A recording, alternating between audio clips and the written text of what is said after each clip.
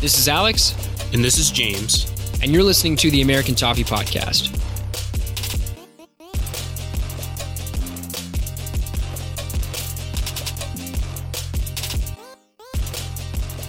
What's up, everybody? Today we have Forrest from the Carolina Toffees joining us once again. Forrest, thanks so much. Yeah, of course. Thanks for having me on again. So today we are going to start off having a pretty good in-depth discussion about Dominic Calvert-Lewin. And then we are going to move on to community questions submitted on Twitter. So let's start things off. Dominic Calvert-Lewin actually scored for the England 21 or U21s today against Poland.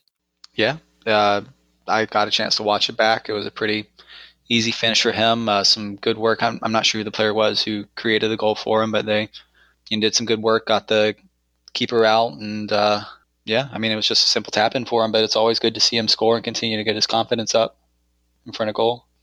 Yeah, more goals the better as far as I'm concerned. It's encouraging to see him continue with a really positive return, within his age level where you would expect him to be performing at, a relatively high level compared to the expectations when you're playing against grown men in the Premier League. You get a little bit more of the benefit of the doubt, I think. So it just shows that as he continues to grow and mature, he'll continue to improve. Yeah, I think that confidence has really shown on the pitch for him at Everton in the last couple matches. Obviously, I think it's a general consensus that he was really, really good against Chelsea. Yeah, he's really, really kind of just like the pinnacle of Calvert-Lewin, and he's done really well over the last couple seasons. I remember last season against Manchester City in I believe it was a 1-1 draw.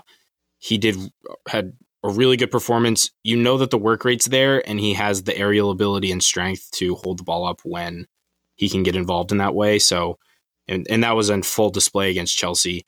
I believe he won 7 aerials, doing some really nice things, bringing the ball down and facilitating it out to wingers or getting it back to the midfield. All good stuff. Definitely, yeah. I think saw quite a few people say that he taught Higuain and Giroud how to play as a striker, and I wouldn't maybe go that far because they're both pretty accomplished strikers, but I think he definitely played very well just for the role that he's kind of being asked to play right now, which isn't so much a creator as it is just holding the ball up and letting everybody else come back from maybe sitting back a little bit and bringing them into play.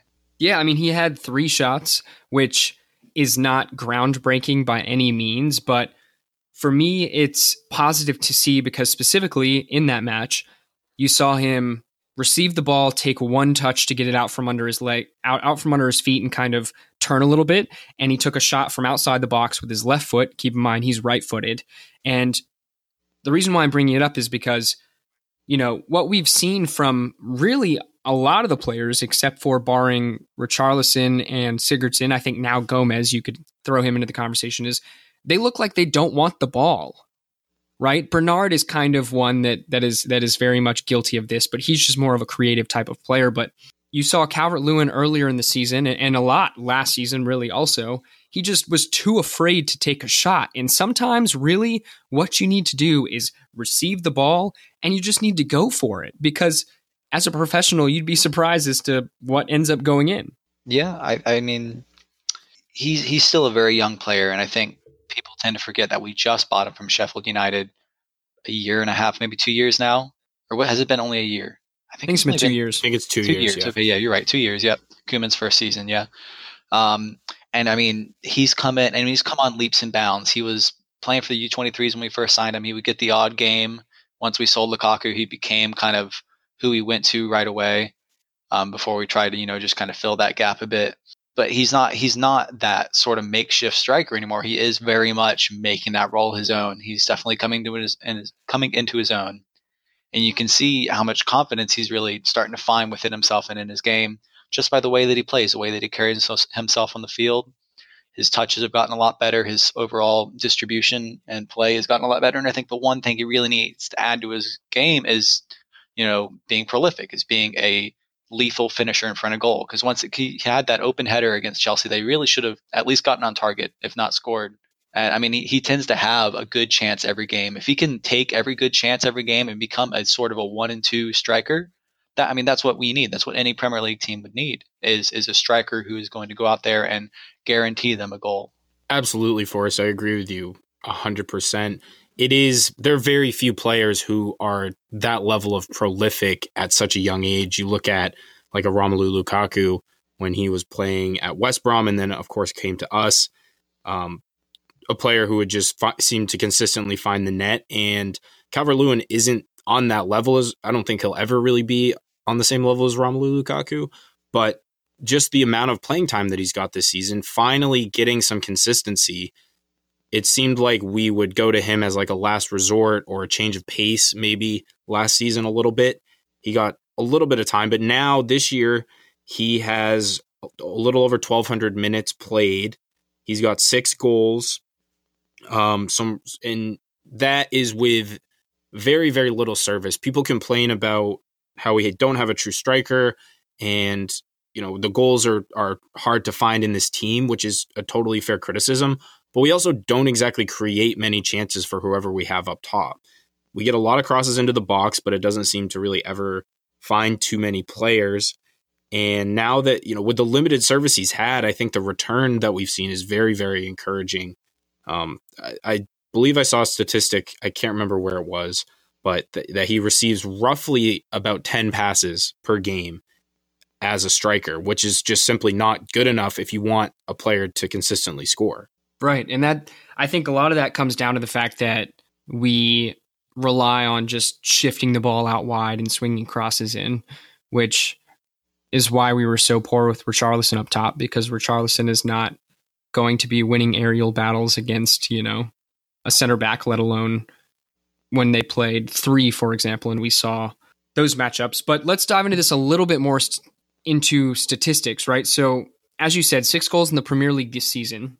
So, in terms of minutes, he's got less than 14 full matches played, right? He's made 29 appearances, but in terms of a full match, less than 14. So, in other words, that translates to 0.43 goals per match, okay? Now, if you're wondering, that is in the top 3 of the squad. Before the Chelsea match, he was tied. He was joint first with Richarlison, 0.46, okay? Sigurdsson was slightly lower. Point is, in terms of the amount of minutes he's getting and then the amount of goals he's scoring is at essentially equal to our top 2 scorers, Richarlison and Sigurdsson. And to me, that's super impressive. And keep in mind, that's as a 22-year-old. A 22-year-old with very limited, top tier experience. Yeah, he didn't have a senior cap for England, and I believe there was an article in the Echo where they were talking to Leon Osman saying what he would need to add to his game to get to that level, and it was about finishing, it was about becoming that prolific striker, and I mean that's what you want. He would have to kind of get to that level of Harry Kane to really push him. Where he is scoring game in, game out, and he can get there, but he just needs to add those goals. 6 and like you said, in roughly 14 matches is not an awful return. It really isn't. You would look at that and be like, oh, well, he's scoring just about 1 and 2. And that's really what you want from a striker. And I believe Marcel Brands, there was an interview, I don't remember if it's been 2-3 weeks now, where he came out and said, we're not going to add a big name striker in the summer, which leads me to believe that DCL is going to be fighting for that starting place with somebody else, whoever we decide to add, because I'm assuming we're going to sell Tosin as well, and probably Nias if we can get rid of him. Yeah, I think we're certainly going to be. I think Cenk Tosin's days are numbered in a blue shirt. He did have some comments, I believe, saying, kind of not directly saying he wants to leave, because I don't think he's that type of professional. I think he would stay and fight for the shirt as long as he's getting paid and all that stuff. But I don't really see a future for him in this side in any way. I think we're going to be looking for reinforcements at the striker position among other areas this summer. And I think Calvert-Lewin is a player that is at the forefront of our plans going forward. But I don't know if Marcel Brands and Marco Silva see him as the long-term answer in that role. I think he can probably be a very, very strong second option, give us some diversity. But I do think we still need an established player who does have, a consistent goal scoring record that we can fall back on, and that can fit into the team more fluidly, but those players don't grow on trees. And if that type of player is available, every top side in Europe is going to be clamoring to sign him because everyone needs goals and everyone needs more strikers. So it's not going to be easy. And I think as he continues to mature and grow, he will become, on paper, he's a physical specimen, got everything that you would want, but it's just that intangible ability to be in the right place at the right time that honestly Richarlison has done a fantastic job of this year. Just knowing none of his goals have been, world beaters, screamers from 30 yards out, but just right place, right time and tapping at home. And I think Calvert-Lewin needs to, take a page out of Richarlison's book and start to incorporate some of those elements into his game as well. Yeah, definitely. And I would maybe counter that by saying I do think he gets himself in very good positions. I think his issue is just getting that ball into the back of the net. It's just finding that finish, because there's been quite a few instances. I mean, I quoted the one against Chelsea. I'm trying to think of another one now, but there's just been instances this season where he's had chances, where he's had an area, and it's especially come with his head, where he's had a chance to get his head onto a ball and at least get it on target, and he hasn't been able to. And again, he's young. He'll develop that if he really wants to, and he's got one of the best in the business, and one of the best in the business in Duncan Ferguson teaching him to as well. So it's there for him for the taking. Well, let's look at it from this approach, right? Because to be very blatant, right? I think that it is possible we could go into next season with the possibility of Dominic Calvert-Lewin starting. Now, I do very much believe that we should be signing someone that's been prolific, but maybe not in one of the top 3 leagues, right? Like maybe someone in, I don't know, France or whatever else. Maybe someone at Boca. I don't know. But someone that can 100% push him. But let's revisit the fact that this is the first season in over 15 years. I don't remember exactly, but we figured it out. This is the first season in over 15 seasons that we've had 2 players scoring in double digits, right?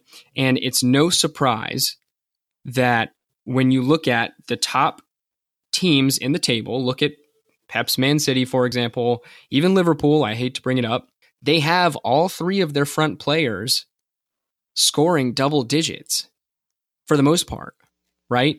And so, let's say Dominic Calvert-Lewin can continue with a 0.4 goals per match ratio. So if he were to start an entire season, he's scoring 15 goals.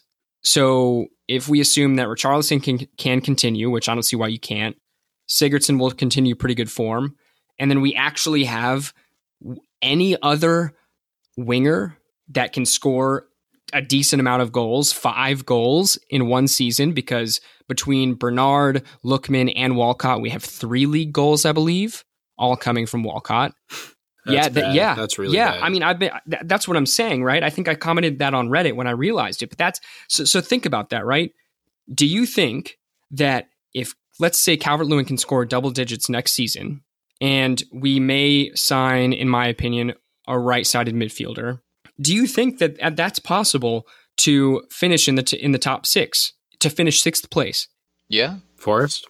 I mean, yeah, I think just having 2 guys in double digits shows that we've got some goals spread out in the squad. And I think that's been an issue of the team ever since, even when we had Lukaku, is that he was the one scoring the goals and there wasn't really anybody else doing it. Barkley wasn't really chipping it as much as he really should have been. Morales is non-existent. Balassi was not scoring goals. And now you've got Richarlison, you've got Sigurdsson. Walcott, I think, is definitely declining very rapidly. Bernard needs to add those goals to his game. He's, joint top of the assists for the club right now, but he needs to add goals if he really wants to become a true threat. And then Lookman, I don't know. There's a lot of issue with Lookman. He just needs to find himself a bit. And from what your Marco Silva was saying, I believe he was saying that he'd look like a world beater and a starter in one session one day, and then the next day he would look like he belonged to a League Two club. So if there's that inconsistency in his game, he's got to find it within himself to correct that. But yeah, spreading goals out across the team is very important, and especially across your front line. You want to have 2 or 3 10+ goal scorers, because that really gives you multiple threats and multiple reasons for a team to worry about your attack. That way you can really have an all-around attack. that's going to cause any team frustrations. Yeah, I agree with everything you just said, Forrest. As far as Alex's question, if we were to have that hypothetical, beautifully sounding scenario play out where we do have that diversity in scoring across the front line and then the midfielders chip in a few as well, can we crack the top 6? It's the eternal question. It is without a doubt the goal of this reign, this new administration of the club looking to elevate the club to playing in Europe and or compete, at least competing for the European places. I look at the table right now and there's a 13-point gap between 6th and 7th. And so it really just highlights like how far we have to go.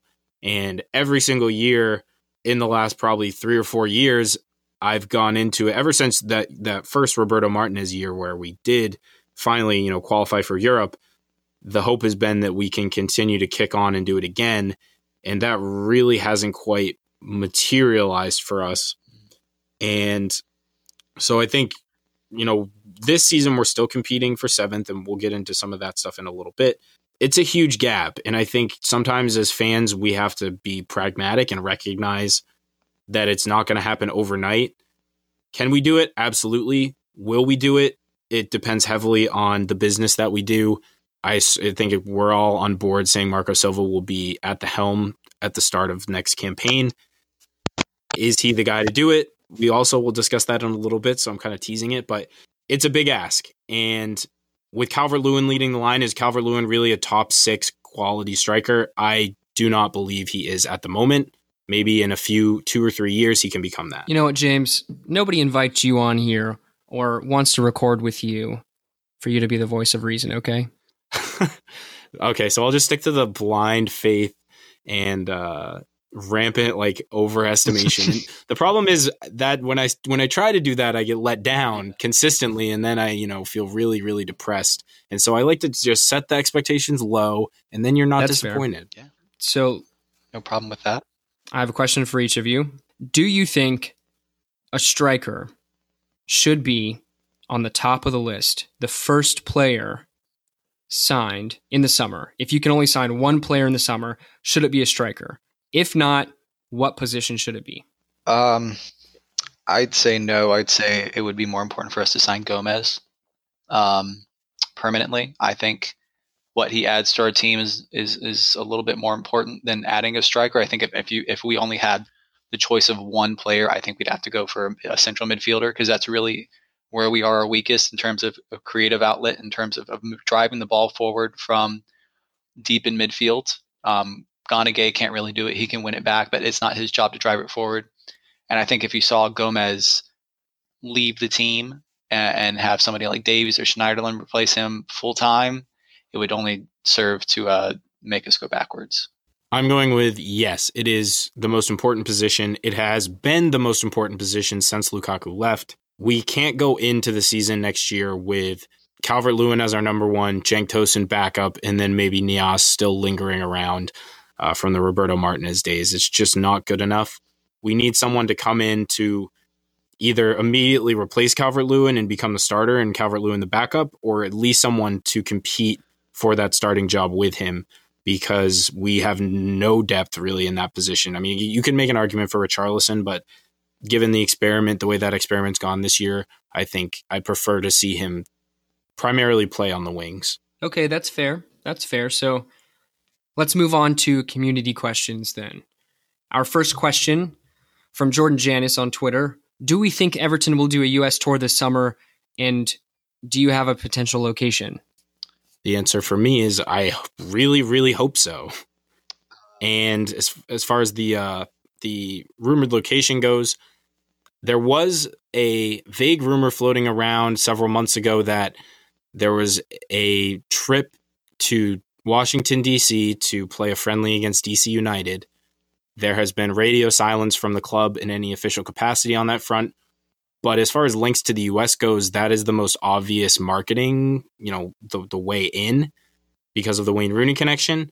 And it's a big soccer market, Virginia, the DMV area. And so I think that that's probably most likely. And if they do come, then I will be there without question. I'll drop everything in my schedule, do whatever I have to do. Dude, we're setting going. up an American Toffee podcast table out there. I don't care.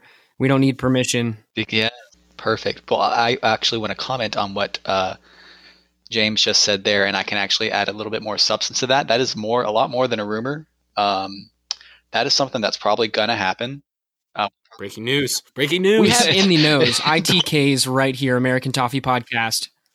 Yeah. Yeah. Maybe a little ITK, not full on, but that's got a lot more substance and a lot more to it than just it being a rumor. I think that's something that will end up happening. So we will have a friendly with DC United. And that is all kind of part of the Wayne Rooney deal. So I would expect that to get announced probably maybe early June, late May, and I would assume it would happen in the middle of July.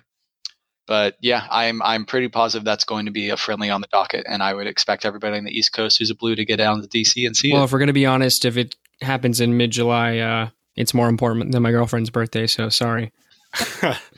Priorities. Thank you, Alex. I like it. All right, guys. I like where your head's let's at. move on. The Toffee Blues hit us up. You can sign one American player for Everton, and he naturally ruled out Christian Pulisic. Forrest? I like Josh Sargent a lot, the striker for Werder Bremen. I think he's a very good young player. He's got good feet. I remember watching him in a friendly. I don't remember who it was against, but he had some very good touches. He seemed like the only one on the pitch who really was trying to make things happen for the U.S. And I like him a lot. He think he's only 19 through 21 in that age range. I don't think he's played too much for the first team for Werder Bremen so far, but he is a very good young prospect. And I mean, we need a striker. So, hey, there you go. For me, even though it says besides Pulisic, I thought he would have been a perfect signing for us. We need a right winger. He fits right in. He's American. We get that marketing line, yada, yada, yada. Besides him, it's hard for me. We have Anthony Robinson, of course, currently out on loan. Besides that, I have a hard time seeing anyone currently in the U.S. setup that would be ready to make the jump to the Premier League.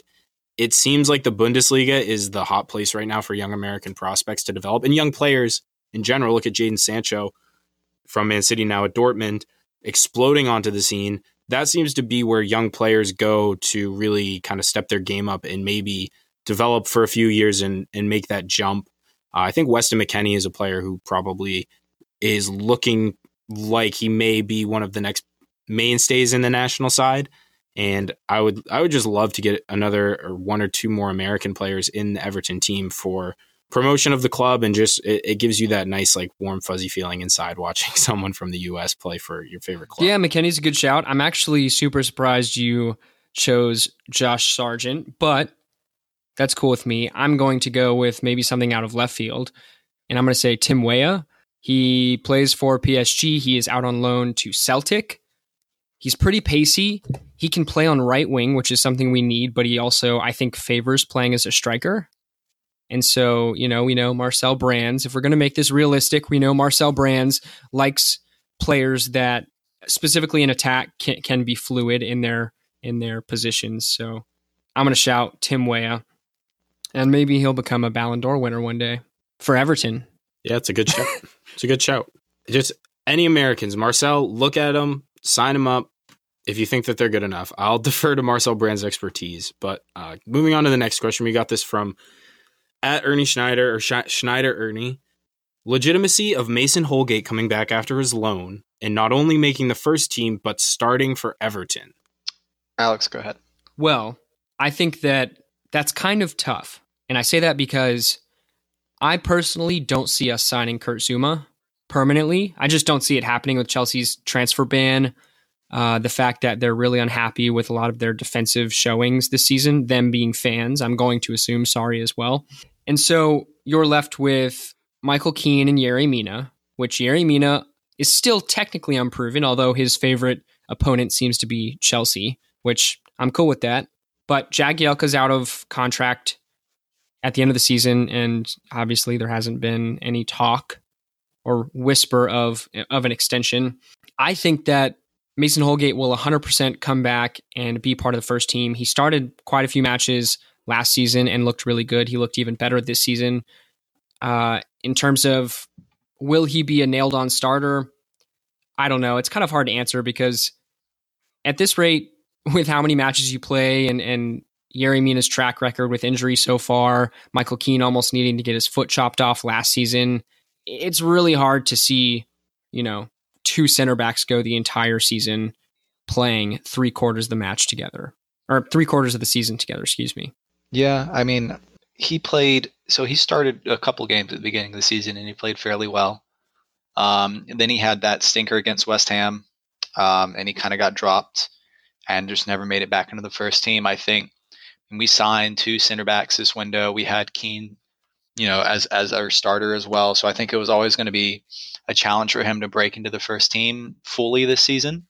I think he's done very well at West Brom, especially as a right back, and that might be a position he comes back and plays for us if we're not able to secure a deal for a good enough one in the summer, if that's a position we're even looking at, truly. But I mean, as a center back, unless we don't sign one in the summer and we, are forced to use him, I don't know if he really is going to play. I mean, I'd like him to, because I think he's got all the attributes to play there as well as on the right. But I don't know. It just depends on what we do in the summer, honestly, in my opinion. Yeah, for me, just really quickly, I see him filling in as a rotational center back, probably like a Yerry Mina this season, where we have probably 2 ideally nailed on starters, and then as needed, we have a rotational player, and I see Mason Holgate probably filling into that role quite nicely. Next question comes from Josh O'Grady, and we're going to amend his question a little bit just for the sake of time, but we did just touch on a little bit of it. Will Everton sign Andre Gomez and Kurt Zouma? And can Everton secure 7th place with the remaining games that have to be played? So Andre Gomez and Kurt Zouma, I want you guys to rate the likelihood we sign them on 1 to 10, from a 1 to 10 scale. And then, of course, the 7th place question. I'd say Gomez is probably an 8 out of 10, maybe 7.5 out of 10. I think he wants to come back here deep down. I think he's enjoying playing here. The fans have taken to him. So and obviously he has a Portuguese-speaking manager as well. Kurt Zouma, I have 2 out of 10. I don't think Chelsea are going to let him go. I think he's good enough quality to play for them. And as far as 7th place, I mean, we can, but we're going to have to win out basically, or at least not lose again for the rest of the season. And that's really the only way we can at least challenge for it. I'm actually going to agree with essentially everything you said. I don't have anything extra to add. And, if I'm going to rate the Everton securing 7th place with the remaining games, I'll give it a 3 out of 10. And I was really inclined to say 2 out of 10, but I'm trying not to be that much of a jerk. Too pessimistic. Yeah, I agree with what you guys said. 7th place, I've kind of just given up hope. And again, set your expectations as low as they can go, and then you will not be disappointed. Or even sometimes Everton might find a way to still disappoint you, which has been the case at times this year. Moving on to the next question from our loyal listener, Matt Bainbridge. And this is the question, I guess, that is at the forefront of many of our minds. Is Marco Silva the man to bring us into the top 6 in future seasons? Yes, he is. He's showing his flexibility. He shows that he's a really good man manager, which is important. He works well with Marcel Brands. And the whole point of having a director of football is making sure that they have a system in place in which, if it comes down to it, they can essentially have more of an influence on the club than maybe a manager could. So in short form, yes, he is. I have full confidence in him. I think next season is going to be a really good season. I think a lot of it depends on what we do in the summer. If we have another great summer and bring in all these players that fit his system well, I think that will give us a very good launching off point to start to challenge for the top 6. But that's where we need to get to first. We're not even challenging for it at the moment. We're, 13, 14 points behind Chelsea. So we really need to be within reaching distance of the top 6 to say we're going to be getting led into it. But I think his style of play is good. I think it fits the way the club has played traditionally. I think the fans like him a lot more than a lot of them let on. I think he's very confident. I think he says the right things. And if it's going to be anybody, I think it could be him. Yes. I agree with both of you. I think the jury's still out, but he deserves more time, and he deserves at least 1 or 2 more transfer windows to see if he can shape the squad in the way that he wants, because although he did bring in 6 players, it's still very much, the ghosts of managers past still loom and haunt this squad in a major way. And so once we can finally get rid of some of these outrageous wages that we're paying players that are never going to play for us again, we can really start to see how Marcel Brands can leverage his recruiting ability. But then on to the next question. This is an interesting one, and this is actually a question that I put on the Everton subreddit, which was then picked up by the Liverpool Echo in an article. Who are you guys hoping to see as the kit manufacturer? Because the deal with Umbro expires, I believe, in May. And so will we be looking to renew that deal, or would you guys like to see a new manufacturer come in? I wouldn't mind Umbro again. I've liked their kits. We've had Nike recently. I don't think we'll go right back to them. I could see us maybe going off the beaten path and going to like a Puma, maybe. But I mean, I'm cool with staying with Umbro. I think Umbro have designed Everton kits pretty traditionally back in the day as well. And I like to stick with the traditions of the club. So I would say Umbro is fine with me. I'm going to take this more so from a business perspective. I have a pretty strong opinion on this, right? And especially as an American. So there are two pieces to, well, there's a kit manufacturer, right? Which kind of decides availability in the States specifically, right? Because if I go to a Dick's Sporting Goods or something, they have, at least the one in Virginia Beach, they have a full section of just Premier League gear. But that does not include Everton because our kit manufacturer is Umbro. And to my knowledge, I don't believe they carry any Umbro gear. I could be wrong, but I don't believe they do in general, right? So you have the manufacturer and then you have the distribution. Now, Kitbag, we have the same distributor, but we have signed kind of a much larger deal with Kitbag. And so they're supposed to be stepping up their services, specifically even in Liverpool, and then their distribution. So my answer in terms of who I could see, I really have no idea, but who do I want to see? I want to see the biggest brand we can get because that's going to get Everton kits in the hands of people across the world that maybe aren't even soccer fans yet, or maybe aren't even Premier League fans. They might walk into Dick's Sporting Goods, pick up this kit and say, this looks way cooler than the others. I love this color, wear it. And then that's their team, and that's important. Whether, some Evertonians may agree with that or not, that's really important. Yeah, you may get some comments after the show about that. But I think the real answer, and others have said this, is whoever pays us the most money, because it's at the end of the day, it's a commercial decision and you want to see that expansion. But I too would like to see a larger brand, perhaps Nike or Adidas. You do have some trade-offs where you get a club like Everton is not going to command a unique design from a manufacturer like that. And we don't even really get them from Umbro, but they do differentiate in some ways, whereas you, for the most part, get a template with those larger brands. So in my heart of hearts, I think we will stick with Umbro and I'll be okay with that. But it would be nice. I do have one of the old, the Nike kits that I do like quite a bit, but I also have an Umbro one that I don't dislike. So it will be an interesting, I do expect us to see just probably similar to the Fanatics deal where we just expand, probably get a better deal from Umbro and just, strengthen our partnership and expand. Moving on from that, we've got our eyes looking forward to the rest of the year. So we have a question from Keiki. In the remaining matches, are there any youth players you'd like to see promoted and maybe get a couple games? So I was looking through the U23 and U18s to kind of see if there were any that weren't out on loan that might deserve a chance. I mean, there's one name in particular that sticks out. I don't think he's quite ready for the first team, but I know he's scored a ridiculous amount of goals for the U18s. It's Ellis Sims. Oh, you're speaking my language now.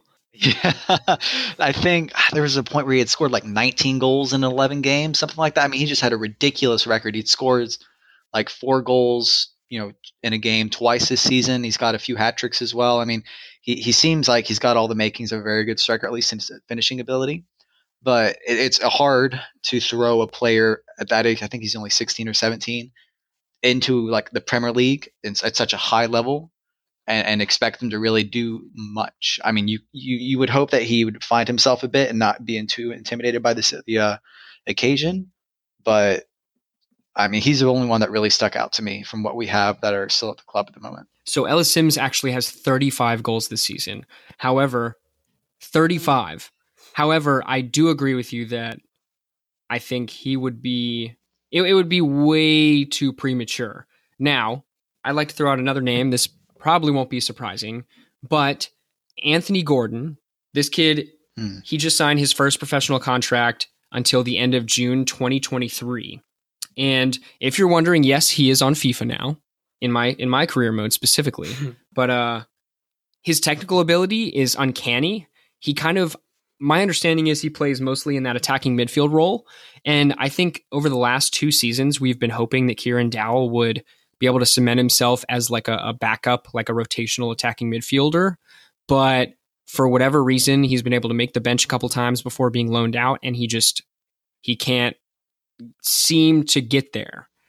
And so I think, again, do I think any of the kids that are at the club that are not loaned out are ready for it? Not necessarily, but I think Anthony Gordon would be a pretty cool shout. Yeah, I agree with the sentiment from both of you. It's such a big leap to go from the youth team to straight to the Premier League.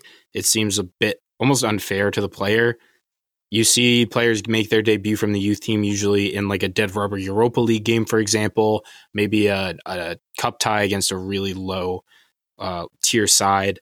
For me, I think the natural progression would be to go from the youth teams out on loan to a League One, League Two, even a championship side. And from there, once you've kind of tried your trade at a truly professional level, then you can make the jump up. So for me, I don't think any of our players are really ready, but both of the names that you've mentioned are players to watch for the future. Now, for the last question to wrap things up, this is also from Keiki. This is a good question. So our remaining fixtures are, we've got West Ham, Arsenal, Fulham, Man U, Crystal Palace, Burnley, and Spurs. So of those teams, if you had a magic wand, who would you want us to beat 8-0? Just absolutely thrash them off the park as a farewell Forrest, I'd like gift to take for the this lead year. on this one if you don't mind. I feel very strongly about it. So I'm going to say Arsenal. So last season, I believe actually both matches we played against Arsenal last season, we lost 5-2. At least one of them specifically, but I could have sworn. Either way, Something I know we got killed either, but right. I know both losses were atrocious. Okay. I want to beat Arsenal 8-0. They're sitting in 4th place right now. So beating them 8-0 essentially wipes out any chance of using a goal differential to get themselves or keep themselves in a Champions League place. More importantly, they have Manchester City and Chelsea under them, Man U and Chelsea under them.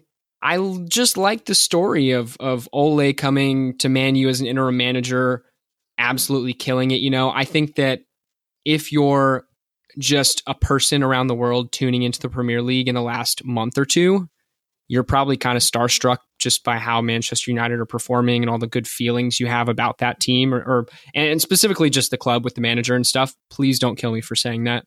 And so I think it would be cooler to see Man U kind of oust them and I don't care for Arsenal. So I'm going to go the other side of North London and say Spurs. Not so much because they beat us 6-2 at Goodison, but more because my brother is a Spurs fan. And I just like to get one over him because I don't think we've beaten Spurs in a while. So I've kind of not had much to say to him when it comes to soccer and on our head-to-head matchups. Yeah, for me, I'm with Forrest. I'd like to see us avenge the Spurs loss and just thrash them and show that game was kind of an outlier. Whether or not that will happen, I mean, I'll take wins in any of our games, whether it's 1-0, 5-0, 2-1, whatever we can do to get those 3 points on the board every week that we're playing is good with me. And I just hope for some degree of positivity, something to root for the rest of the year. We've got the Chelsea match out of the way. That was a step in the right direction. Can we take a couple more top 6 scalps, so to speak, for the rest of the year and make a real statement of intent and build momentum going into the summer? That's, I think, the question that's at the front of everyone's mind. That is going to do it for us today. Thank you to Forrest for joining us. Thanks to everyone for listening. Keep an eye out for early next week. We are going to have the guys from the American West Ham podcast on to preview the match next weekend against West Ham. So keep your eyes peeled for that. As always, please follow our new Facebook page, interact with us on Twitter. We really like hearing from you guys. Let us know what you thought of the episode, and we'll catch you guys next time.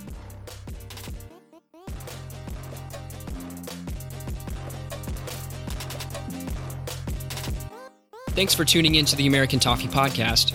Be sure to follow us on Twitter at USA Toffee Pod to stay up to date on the latest episode releases and Everton news. And we'll see you guys next time.